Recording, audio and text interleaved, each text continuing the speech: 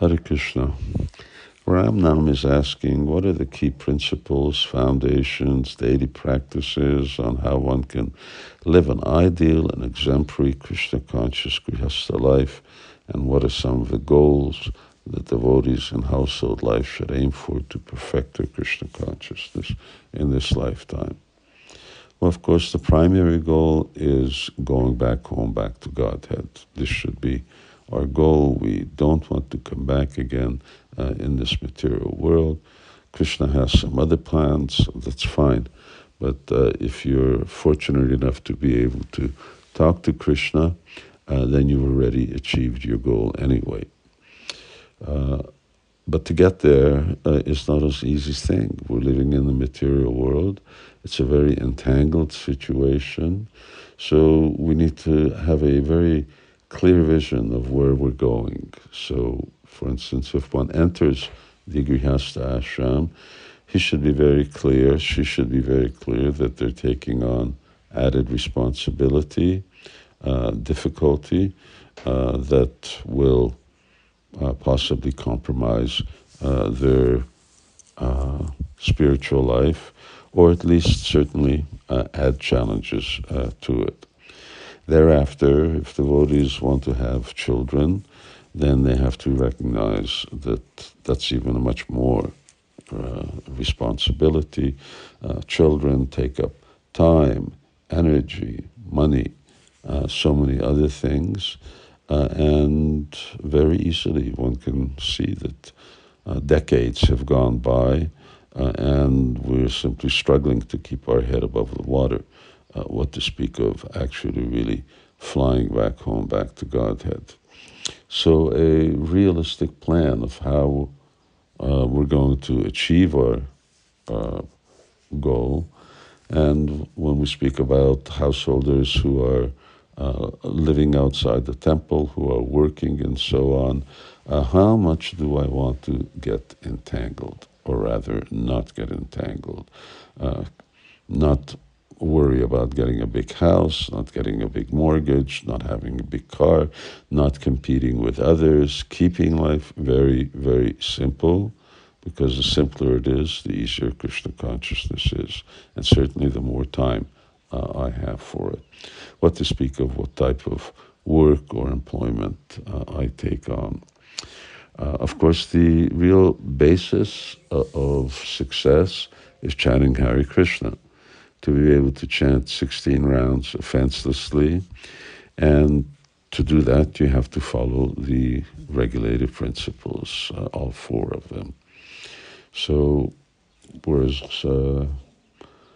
I've not seen a statistical analysis, but from many years of speaking with gṛhastas and interacting with them, the message tends to be that more devotees are not following the regulative principles than those who are.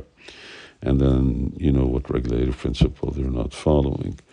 So obviously that becomes problematic because that's one of the two things that we're vowing to do when we take initiation, enter into Krishna's family.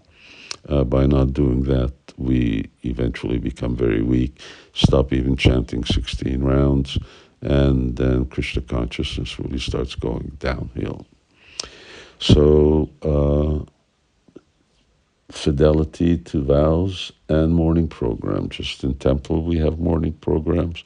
So similarly, devotees must have, if they're not living near the temple, then they must have a morning program at their own home.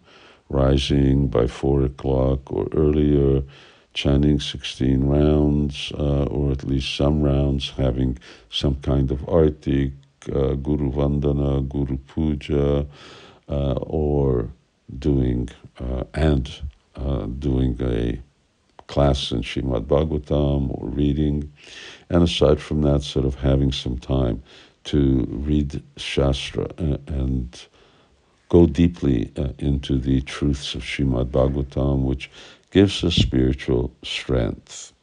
So somehow or another, doing these things are a real must.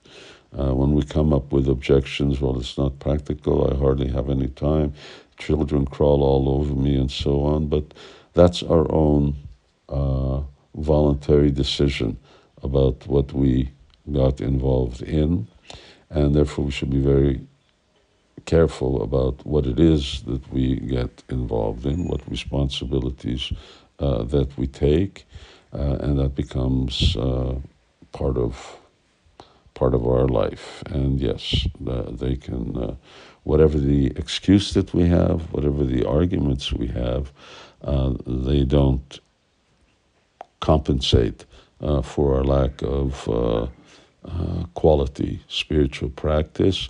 Neither is it an excuse for which the material energy is going to leave us alone. Excuse or not, the same things will happen. So a lot could be said about these things. And then you could add that devotees should at least give 10% of their income to spread Krishna consciousness, preferably more. Srila Prabhupada emphasized 50%. But if you can't give that, at least do something, so that this aham mama, this mentality of mamata, that everything belongs to thee, that we should, that knot in the heart needs to be loosened. And the more that you give in charity, this is one of the purposes of giving in charity, is that it helps you become free from this possessiveness that naturally comes. It's my home, it's my family, and so on. And of course, don't get involved in big mortgages, cars, and all of these things. Keep it simple, keep life simple, and then you move along successfully. Hare Krishna.